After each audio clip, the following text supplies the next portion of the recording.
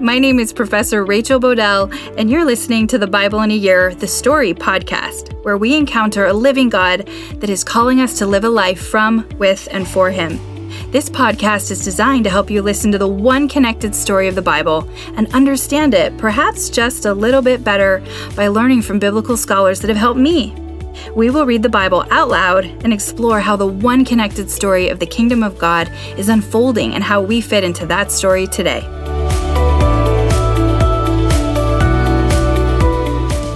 This is day 38, and I'm reading from the NIV version of the Bible, Exodus 17 and 18, Leviticus 12, and Psalm 73. Exodus 17. The whole Israelite community set out from the desert of Sin, traveling from place to place as the Lord commanded. They camped at Rephidim, but there was no water for the people to drink. So they quarreled with Moses and said, "Give us water to drink." Moses replied, "Why do you quarrel with me? Why do you put the Lord to the test?"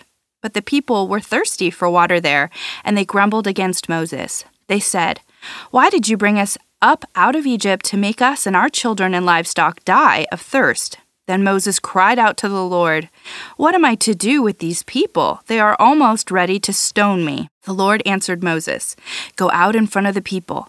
Take with you some of the elders of Israel, and take in your hand the staff with which you struck the Nile, and go. I will stand there before you by the rock at Horeb.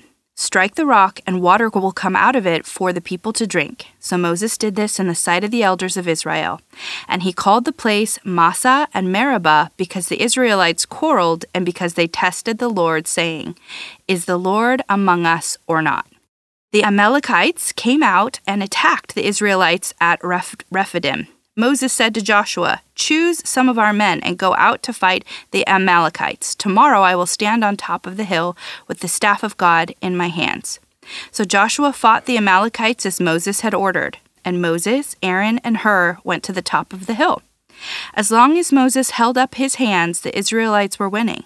But whenever he lowered his hands, the Amalekites were winning. When Moses' hands grew tired, they took a stone and put it under him, and he sat on it. Aaron and Hur held his hands up, one on one side and one on the other, so that his hands remained steady till sunset. So Joshua overcame the Amalekite army with the sword. Then the Lord said to Moses, "Write this on a scroll as something to be remembered, and make sure that Joshua hears it, because I will completely blot out the name of Amalek from under heaven." Moses built an altar and called it, "The Lord is my banner." He said, "Because hands were lifted up against the throne of the Lord will be at war against the Amalekites from generation to generation." Exodus 18. Now Jethro, the priest of Midian and father-in-law of Moses, heard of everything God had done for Moses and for his people in Israel, and how the Lord had brought Israel out of Egypt. After Moses had sent away his wife Zipporah, his father-in-law Jethro received her and her 2 sons. One son was named Gershom, for Moses said, "I have become a foreigner in a foreign land." And the other was named Eleazar, for he said, "My father God was my helper. He saved me from the sword of Pharaoh." Jethro, Moses' father-in-law, together with Moses' sons and wife, came to him in the wilderness, where he was camped near the mountain of God. Jethro had sent word to him, "I, your father-in-law Jethro, am coming to you with your wife and her 2 sons." So Moses went out to meet his father-in-law and bowed down and kissed him. They greeted each other and then went into the tent. Moses told his father-in-law about everything the Lord had done to Pharaoh and the Egyptians for Israel's sake, and about all the hardships they had met along the way, and how the Lord had saved them. Jethro was delighted to hear about all the good things the Lord had done for Israel in rescuing them from the hand of the Egyptians. He said, "Praise be to the Lord, who rescued you from the hand of the Egyptians, and of Pharaoh, and who rescued the people from the hands of the Egyptians. Now, I know that the Lord is greater than all other gods, for he did this to those who had treated Israel arrogantly." Then Jethro, Moses' father-in-law, brought a burnt offering and other sacrifices to God, and Aaron came with all the elders of Israel to eat a meal with Moses' father-in-law in the presence of God. The next day Moses took his seat to serve as judge for the people, and they stood around him from morning till evening. When his father-in-law saw all that Moses was doing for the people, he said, "What is this you are doing for the people? Why do you alone sit as a judge, while all these people stand around you from morning till evening?" Moses answered, "Because the people come to me to seek God's will. Whenever they have a dispute, it is brought to me, and I decide between the parties and inform them of God's decrees and instructions." Moses' father-in-law replied, "What you are doing is not good. You and these people who come to you will only wear yourselves out. The work is too heavy for you. You cannot handle it alone. Listen now to me, and I will give you some advice, and may God be with you. You must be the people's representative before God and bring their disputes to Him. Teach them His decrees and instructions, and show them the way that they are to live and how they are to behave. But select capable men from all the people, men who fear God, trustworthy men who hate dishonest gain, and appoint them as officials over thousands, hundreds, fifties, and tens. Have them serve as judges for the people at all times, but have them bring every difficult case to you. The simple cases they can decide themselves. That will make your load lighter because they will share it with you. If you do this and God so commands, you will be able to stand the strain, and all these people will go home satisfied." Moses listened to his father-in-law and did everything he said. He chose capable men from all Israel and made them leaders of the people, officials over thousands, hundreds, fifties, and tens. They served as judges for the people at all times. The difficult cases they brought to Moses, but the simple ones they decided themselves. Then Moses sent his father-in-law on his way, and Jethro returned to his own country. Leviticus 12. The Lord said to Moses, "Say to the Israelites, a woman who becomes pregnant and gives birth to a son will be ceremonially unclean for 7 days, just as she is unclean during her monthly period. On the 8th day the boy is to be circumcised. Then the woman must wait 33 days to be purified from her bleeding. She must not touch anything sacred or go to the sanctuary until the days of her purification are over. If she gives birth to a daughter, for 2 weeks the woman will be unclean, as during her period. Then she must wait 66 days to be purified from her bleeding. When the days of her purification for a son or a daughter are over, she is to bring to the priest at the entrance to the tent of meeting a year-old lamb for a burnt offering and a young pigeon or a dove for a sin offering. He shall offer them before the Lord to make atonement for her, and then she will be ceremonially clean from her flow of blood. These are the regulations for the woman who gives birth to a boy or a girl. But if she cannot offer a lamb, she is to bring 2 doves or 2 young pigeons, one for a burnt offering and the other for a sin offering. In this way, the priest will make atonement for her, and she will be clean. Psalm 73, a psalm of Asaph. Surely God is good to Israel, to those who are pure in heart. But as for you, my feet had almost slipped. I had nearly lost my foothold, for I envied the arrogant when I saw the prosperity of the wicked. They have no struggles. Their bodies are healthy and strong. They are free from common human burdens. They are not plagued by human ills. Therefore pride is their necklace. They clothe themselves with violence. From their callous hearts comes iniquity. Their evil imaginations have no limit. They scoff and speak with malice. With arrogance they threaten oppression. Their mouths lay claim to heaven, and their tongues take possession of the earth. Therefore their people turn to them and drink up waters in abundance. They say, "How would God know? Does the Most High know anything?" This is what the wicked are like, always free of care. They go on amassing wealth. Surely in vain I have kept my heart pure, and I have washed my hands in innocence. All day long I have been afflicted, and every morning brings new punishments. If I had spoken out like that, I would have betrayed your children. When I tried to understand all this, it troubled me deeply, till I entered the sanctuary of God. Then I understood their final destiny. Surely you place them on slippery ground.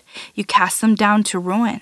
How suddenly are they destroyed, completely swept away by terrors. They are like a dream when one awakes. When you arise, Lord, you will despise them as fantasies. When my heart was grieved and my spirit embittered, I was senseless and ignorant. I was a brute beast before you. Yet I am always with you. You hold me by my right hand. You guide me with your counsel, and afterward you will take me into glory. Whom have I in heaven but you? And earth has nothing I desire besides you. My flesh and my heart may fail, but God is the strength of my heart, and my portion forever. Those who are far from you will perish. You destroy all who are unfaithful to you. But as for me, it is good to be near God. I have made the sovereign Lord my refuge. I will tell of all your deeds. Okay, this part of the story reminds me of the concept of rite of passage rituals and the stages of rites in the process of the change from what was to what is or will be. So a rite of passage ritual in our modern world can be someone's first birthday party, their quinceañera, a bar mitzvah, a graduation, driver's license, and we'll talk about a few more. The what and the contextual how vary, but the overall process is the same. There are 3 stages that we know about in social psychology, and we talk about it, this might sound strange, but in a consumer behavior class. 3 stages: detachment, liminality, and a new status, an aggregation to something new. I want to focus on this in-between stage called liminality. Many of us feel this in-between stage if we move, as we grow up, as a relationship changes, as we progress through our careers, and so on. How we respond to liminality on ethnicity or nationality, on home, adulthood, girl to a woman, boy to a man, engagement, first pregnancy, COVID, cancer, students in high school, students in college. Sometimes when you don't know the if, the when, or how, some sort of tension or transition will be resolved, you can be pretty confident you're in a state of liminality. Remember, liminality is the middle stage of a 3-stage process of transition that starts with detachment, moves to liminality, which can feel a bit bewildering because it is a little of the letting go and a bit of the reaching for. And then in the last stage is aggregation to a new status, an association to and a disassociation from. So liminality is a trusting God challenge, and if we don't put our trust in Him, we have to ask ourselves, where are we going to put it? What are we going to reach out to in these stages of discomfort? In this story, we know from the restarting of the Israelite calendar at the Passover and Exodus from Egypt that they arrive where they're going by Exodus 19, verse 1, on the first day of the 3rd month. This means they are in between or in the wilderness for a full 2 months. Alicia Britt Coley, author of Anonymous, Jesus Hidden for Years and Yours, speaks about how there are a number of years in between Jesus' childhood and adulthood which are not recorded, but that season of quiet anonymity was a preparatory space that many of us may feel unsettled, but these liminal seasons in our lives can actually be surprising spaces of spiritual development. Alicia encourages us to resist resentment, repurpose our time in these spaces for deep growth instead of drift and bewilderment, and resolutely live out God's will and way as He has given to us through Scripture and called. Sometimes it's just a small whisper into our hearts. So this stage of liminality, I think, will be a theme we'll keep talking about for the next few days as well. Dr. Carmen Imes points out something else interesting in this part of the story. So if you remember, Miriam was named prophet in 15 verse 20, and while I read over this and considered it, just an anachronism maybe, Dr. Carmen Imes tethered it back to the other place in Exodus we just read about, where Aaron was named a prophet when God was talking to Moses, and Moses said he couldn't speak well. God said to Moses, "You will be God to him, and Aaron will be your prophet."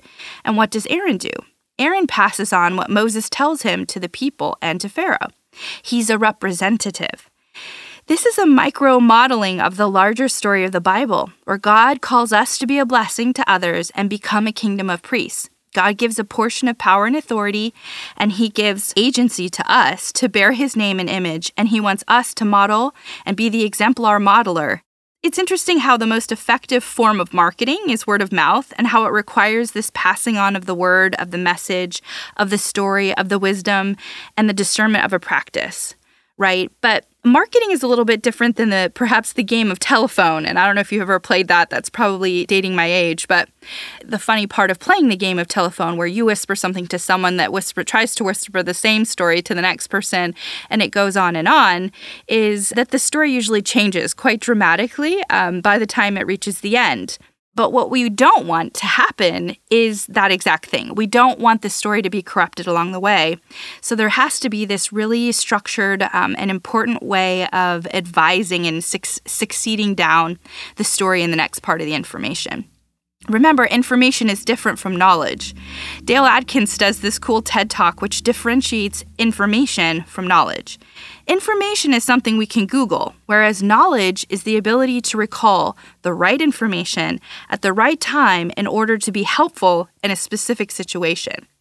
If we have to search for information, we don't know it yet. The model is being presented in the larger story is this succession of taking the commissioning, the covenant that God has, he is graciously offering, and then putting God on display, helping others navigate to him for atonement, interceding in prayer, and being generous with our resources to help those who are suffering in need. Right after the verse states Miriam is a prophet, it reminds the reader that she is Aaron's brother, drawing our connection back to his role, too, as a prophet for Moses. Miriam is taking the song and singing it to the women. She's passing on the message and rallying the women. A cool ancient cultural tradition Dr. Imes draws our attention to as well is that women often played drums and sang welcome home songs to men from battle. Dr. Imes also encourages the readers of Exodus to remember the role of women alongside the male leader actors, Moses, Aaron, Pharaoh, Moses' father-in-law. There was this bravery also of the Hebrew midwives, refusal to kill the Hebrew baby boys. That was Shiphrah and Puah. There were Moses' mother, the daughter of Levi, and his sister Miriam. Even Pharaoh's daughter, Moses' wife, who prevented the death of Moses via a seemingly critically important circumcision, and the women who take the wealth of Egypt, and now the women who celebrate what God had accomplished. Lastly, Dr. Imes drew my attention to this beautiful tradition of naming our children with the intention regarding the meaning, and sometimes it is a person from our family in a past generation or someone from our faith, like a Bible name. She describes how there are 6 or 7 women named Mary in the New Testament, but that in Greek, the original language of much of the New Testament, wrote these names as Miriam, and how this is likely a testament to the importance they place on Miriam in the larger story of the rescue and her role in it from Exodus. In Dr. Imes' free Exodus class on the Bible Project, she points to Richard Baucham's research that studied the frequency of Miriam's name in the first century, and it was about 25%. 25% of girls were named Miriam. I mean, today in the 21st century, my sister's first name is Marie, which is a derivative of this name. And I think it's so cool to reflect on the power of a name to inspire us to call on our hearts and minds to remember the story. We are the story that is still unfolding today. And if we zoom out, there's this interesting pattern worth noting that Dr. Imes describes in this same Exodus class, where Genesis and Exodus are before Mount Sinai, Leviticus is at Mount Sinai, and Numbers is on the way out on the other side of Sinai, which we'll be coming to next. To the people's complaints in Exodus, God seems to be far from accommodating, and in Numbers, God seems to be more confronting. Dr. Imes describes this possibility like parenthood, where our first lessons to our children, when they don't know yet, are much more accommodating, and we focus on modeling, explaining, and practicing. Whereas after they know, we might be far more likely to confront and sanction a poor decision after the child knows. Granted, in real life, we know that children are different from adults and need many more reminders as their brains are still developing. But adults struggle too, especially if they have put into practice the wrong habits. Habits are hard to change, and that's exactly why practicing God's habits, putting our trust in Him regularly, practicing His ways for us can help us to remember and practice God's centrality to the story and His ways. In Exodus, in this part of the story in the wilderness, Dr. Imes points out that we see God's response to people's ungratefulness and rebellion with gracious provision and cycles of work and rest, which is a contrast to working for Pharaoh. Yahweh has a different model for what that looks like, and that's going to take some practice and repetition. And then one important note on leadership, particularly in this case of liminality and in the larger Exodus story, it's found here. So in Exodus 19, there's this connection to what's happening in Exodus 4, which we read, where Moses also speaks with Jethro, the priest, his father-in-law. In both stories, Jethro offers a blessing of peace. In Hebrew, the word is shalom. In both stories, Moses' wife, Zipporah, travels with Moses' sons. There are some unexplained things related to Moses' wife and sons in Exodus. We know Zipporah and her sons were with Moses on his way to Egypt in Exodus 4. But then after that emergency circumcision of his son, the text isn't clear whether she went on with Moses to Egypt or went back to her father. The text seems to read she was not with them in the Exodus, because here we read that after Moses had sent away his wife Zipporah, his father-in-law Jethro received her and her 2 sons in Exodus 18:2. Dr. Imes describes how sent away could be depicting a conflict, perhaps even a divorce, but yet in verse 6, she is returning to Moses in the wilderness with her father and her 2 sons. So I'm not sure why a divorce would happen. It is still an unresolved, unexplained thing. Dr. Imes points to a recurring theme where in Exodus 4, Aaron and Moses meet, perhaps for the first time, on the mountain of God with a kiss. And here in Exodus 18, Moses greets Jethro with a kiss near the mountain of God. Aaron and the elders of Israel meet in both Exodus 4 and 18. Note how Moses tells Jethro everything. He recounts the saga. Notice how Jethro was delighted to hear about all the good things the Lord had done in rescuing them. Jethro recognizes and affirms that God is greater than all gods. Notice how some of the leadership was ascribed by God in the story so far, like calling Moses and Aaron. Also notice that the active leadership by the midwives, Moses' mother, Moses' wife, were not told to them. They weren't told to do those things, or at least there's no record of that. But rather, they initiated and purposed towards God's way, trusting in him.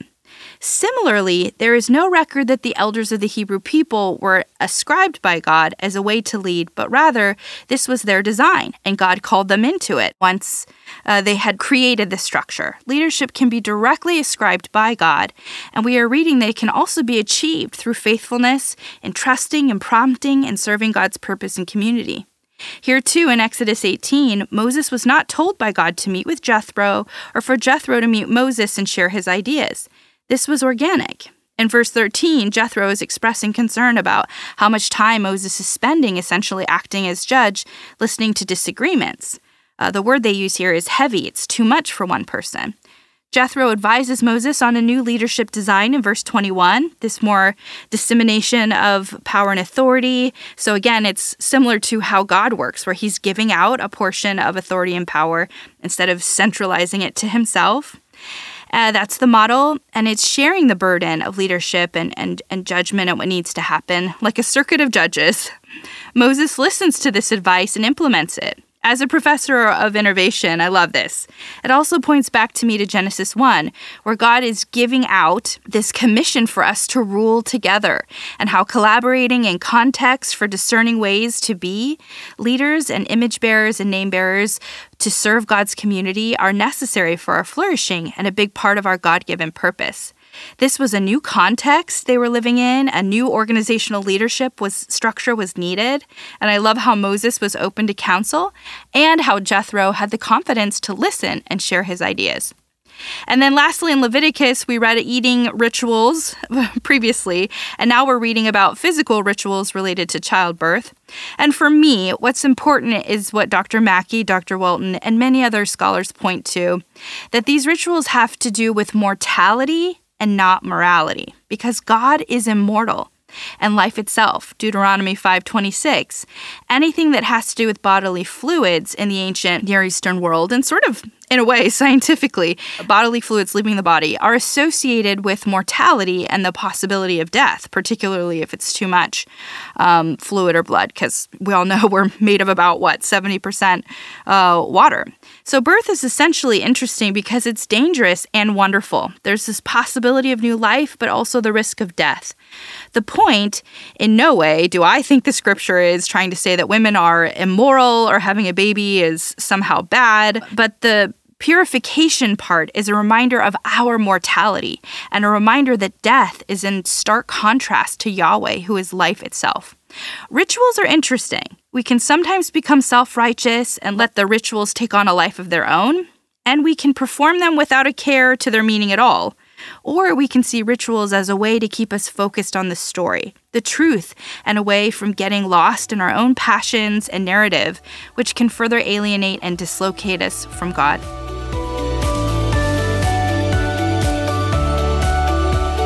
Pray for me, I'm praying for you. My prayer is this, found in Philippians 1:9-11, that your love may abound more and more in knowledge and depth of insight, so that you may be able to discern what is best and may be pure and blameless for the day of Christ, filled with the fruit of righteousness that comes through Jesus Christ, to the glory and praise of God. What is this fruit? It is love, joy, peace, patience, kindness, goodness, faithfulness, gentleness, and self-control. Against such things there is no law. Galatians 5:22-24. See you tomorrow.